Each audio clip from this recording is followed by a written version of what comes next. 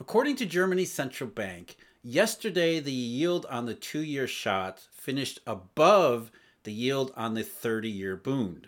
This was the first time that had ever happened. Another unprecedented yield curve inversion out of Germany. Not only that, as of today, again, according to the German central bank, the curve has just gone crazy. The 2 year rate is 212, the 5 year Bobel's at 2.04, the 10 year 2.14, the 30 year 2.08. It's just insane and we never see this out of the German curve because Germany's boring. Germany is stable. The last thing you would ever expect is German curves to go crazy like they have. But that's not all. As I'm sitting here right now, the 10-year US Treasury yield was 3.74%, which you probably realize that's less than the Federal Reserve's current rate that they're paying on the RRP. Now, we've talked all along and for quite some time about the 4-week Treasury bill yield being less than the RRP, but here we have the 10-year Treasury note well below the RRP, and that's not all either. As I'm sitting here right now, the 3-month 10-year spread is a ridiculous 47 basis points inverted. The 6-month bill to 10-year spread is 82 basis points inverted. And that's not even the worst of it. Go over in Eurodollar futures, which is something we talked about all the time. We've talked about the growing inversion ever since last December, the progression in the curve. As I sit here right now, the Eurodollar futures curve is inverted I'm going to check, is that 187.5 basis points from the peak, which is right now at the March to June contract next year, all the way out to June 2025. That's an enormous inversion that has put the long end contracts implying lower yields than they had been in the middle of this year. The curves are going absolutely insane, which means, of course, we need to talk about inversions. I'm Jeff. This is Eurodollar University. If you're interested in memberships, exclusive video content, subscriptions, research, where we get into all the details behind curves, Eurodollars, money, theory, history, all that stuff, check us out at the website eurodollar.university. As I said, memberships, daily briefing subscription, deep dive analysis subscriptions where we go behind the YouTube videos and really get into these topics. Again, the website eurodollar.university.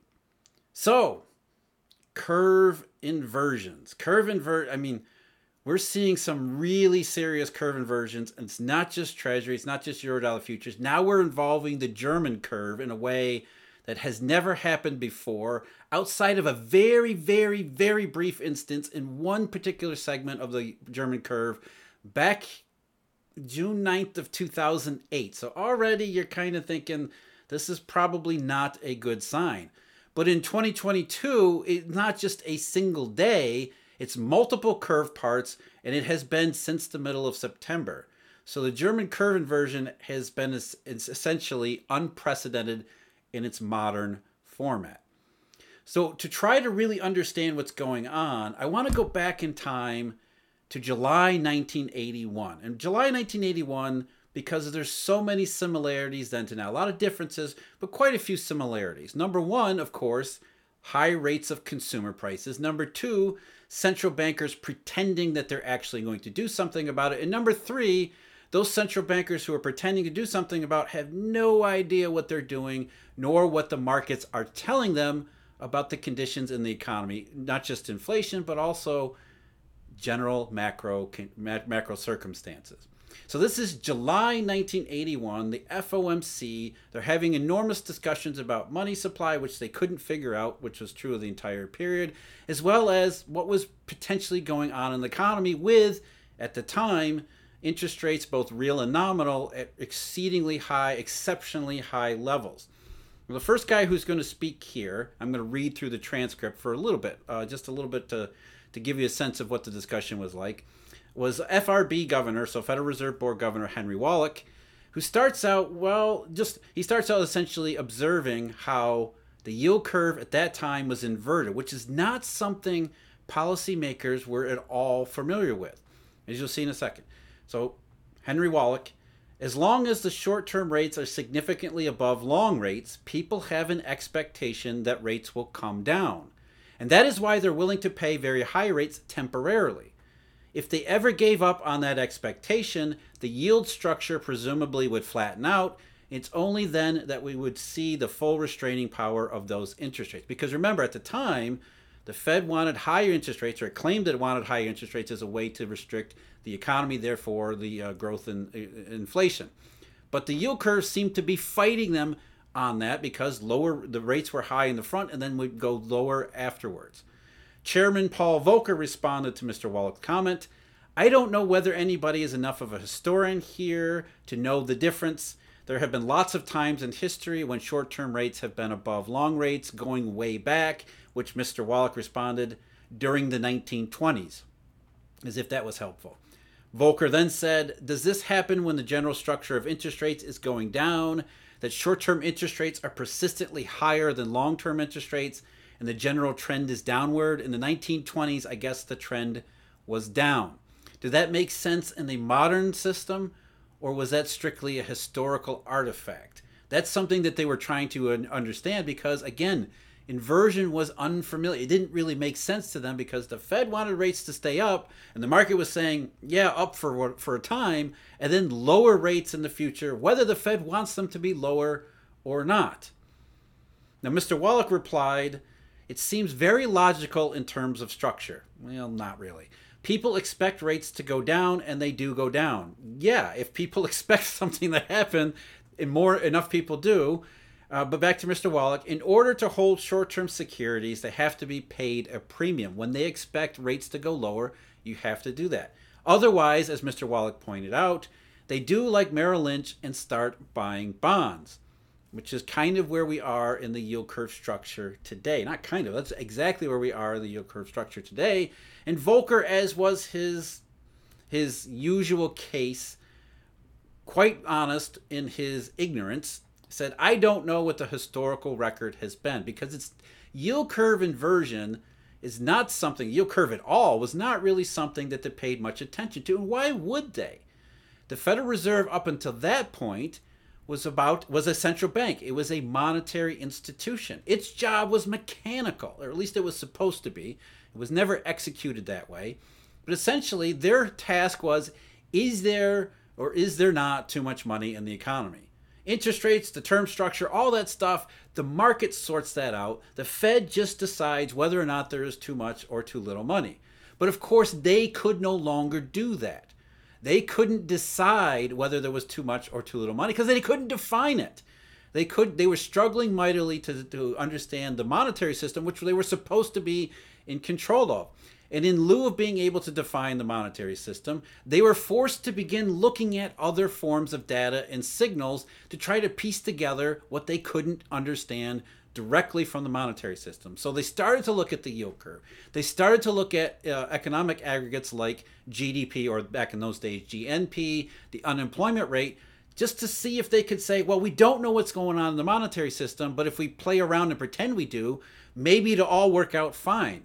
And here was a signal in the yield curve saying it's not all working out fine, as Philadelphia Fed President Ed Bainey, I think it's pronounced, not really sure, kind of closed this section of the discussion by realizing and by saying, "I have found in the last 6 weeks that the apprehension and the anxiety level have been increasing in the thrift industry," and here's the key one, "in small and medium-sized businesses. I think their expectation is that interest rates are going to come down before the end of the year."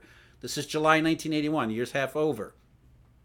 If this kind of view prevailed in the economy, I think we'd have a massive spread of heart attacks, which Mr. Balls has responded, starting at this table, because they did not expect, the Fed did not expect interest rates to go lower. They wanted to keep interest rates higher, but not just the market, also contacts in the economy were telling the Fed, we think interest rates are going lower. But why? Well, in July 1981, as it turned out, that actually marked the beginning of the 1981-82 recession. So as these Federal Reserve people were talking, They were not aware that the economy had already entered a serious, severe contraction. Again, that's nothing new. The Fed is always way behind developments because they don't know their job. They don't know how to interpret these signals. So, as they were looking at the yield curve thinking, why are interest rates going lower? The economy was already answering that question. So that raises a lot of issues, starting with monetary policy, what role it has, as well as monetary policy makers' ability to actually understand the situation they claim to be in control of, when in fact they're just flying blind. Whereas the yield curve and all of those in the markets who were trading bonds instead of short-term instruments were correct in surmising both the direction, the future direction of interest rates, as well as the reasons for it. The economy had stumbled. In the 1981-82 recession, not only was it prolonged up until the Great Recession in 2007, 2008, 2009, it had been the worst economic climate since the Great Depression. So the most severe recession had already begun, warning signs telling the Fed that the recession was coming, that it was going to be bad, and the clueless policymakers having no idea what to make of it. Now, why do long-term rates go down below short-term rates? As I said, it's not just about recession. We can break it down into individual cases too, which we should. The first is Irving Fisher's decomposition of long-term bond yields. As he said more than a century ago, and it's been proven time and again, essentially long-term bond yields are nothing more than a combination of nominal growth and inflation expectations. So in the context of a recession, it makes sense that long-term bond yields would go down because the market is expecting less growth and less inflation. And in the specific context of July 1981, we got both of those things and then some. Because not only did you have less inflation, you had the end of the great inflation there. And the end of the great inflation marked by, as I said before, a absolutely nasty and prolonged recession. The second reason why you would see long-term rates go down below short-term rates is this concept of flight to safety. If you thought that maybe the recession isn't today, it could be tomorrow, don't really know exactly when it's going to start, but when it does, it will pay to own safe and liquid, in particular safe and liquid US dollar denominated instruments, then you're going to want to buy longer term debt because you're going to want to be prepared for the environment where safety and liquidity are in high demand. And if you don't know if that's tomorrow, maybe skip the short-term stuff, especially if the Fed is trying to push rates up, making those prices go cheaper. For the longer stuff where you're more reasonably assured that safety and liquidity will be in demand just over the horizon. It's what we saw in 1981, and that's what we see in spades right now today, especially, as I've mentioned before, foreign buyers of long-term treasuries. And that makes sense too, because foreigners have a particular focus and awareness of the US dollar climate, which is another factor here that Americans don't seem to appreciate. We're sort of sheltered from the fact that we don't see the direct consequences of what's going on in the global dollar system in a way that foreigners actually do. So if foreigners are buying long-term treasuries, as we know they are, the tick data, then that means there's not just global recession here, there's also the potential for deflationary monetary conditions, which I've talked about at length, don't need to get into here again. But suffice to say that foreigners buying long-term safe liquid US dollar investments, deflationary potential, which goes along with my first point, which is Fisherian decomposition. What would make lower growth and inflation in the future period more than deflationary monetary conditions? So number one and number two actually go really well together, as does number three, which is the demand for collateral. If there is a collateral squeeze or continued collateral shortages and scarcity, then it makes sense to buy the collateral now while you still can at decent rates. And that's the thing though. If the 10-year treasury, which mostly is on the run, so we're really measuring the off the run, we're really measuring the on the run rate. if the 10-year treasury rate is already below the RRP where the 4-week T-bill is, the 4-week T-bill is actually a little bit less than the 10-year treasury, but those two things are coming closer together. What does that say about potential prices of collateral? The market is projecting lower growth and nominal inflation expectations, flight to safety needs in the intermediate future, as well as potentially the desire to own collateral today, anticipating and paying higher prices today, anticipating potential problems down the road. Which, if you remember anything about late September into early October, we've already been through the kind of sort of a rehearsal of what a collateral environment of that kind of severity would do. What that would mean, not just to the monetary system specifically, but also, I think, starting to spill over into the real economy. And you look at the real economy, let's go back to that part of it. The macro environment is simply, at best, uncertain, and at worst, already in the toilet. We think about the latter category, China's economic numbers from just yesterday. Retail sales contracted 0.5% year over year. And remember, Chinese retail sales before 2019 were never less than 7%, except for 1 month. Never less than 7%. Now, on the upside, reopening, celebrations in June of this year, the best they could do was 5%. And more likely than not, is closer to 0. So China's a mess. Industrial production was back down to 5%, recognizing that the goods economy is sort of transitioning. The inventory cycle is swinging back to the wrong end, which is something we see around the world, including today, U.S. industrial production numbers not falling off a cliff, but sort of sideways. The month-over-month total was a slight decline. Manufacturing in particular was slightly positive. But that's consistent with this transition growth period that I talk about, specifically in 2000 as well as 2007. You see industrial production sort of flatten out and then fall, just like you see full-time jobs flatten out before they fall. Retail sales were actually relatively good today in the U.S., but that, I think, misses the point where consumers are really cutting back, not really on goods spending as much as services. The U.S. services economy might be where the U.S. Treasury yield curve is particularly focused in the macro context.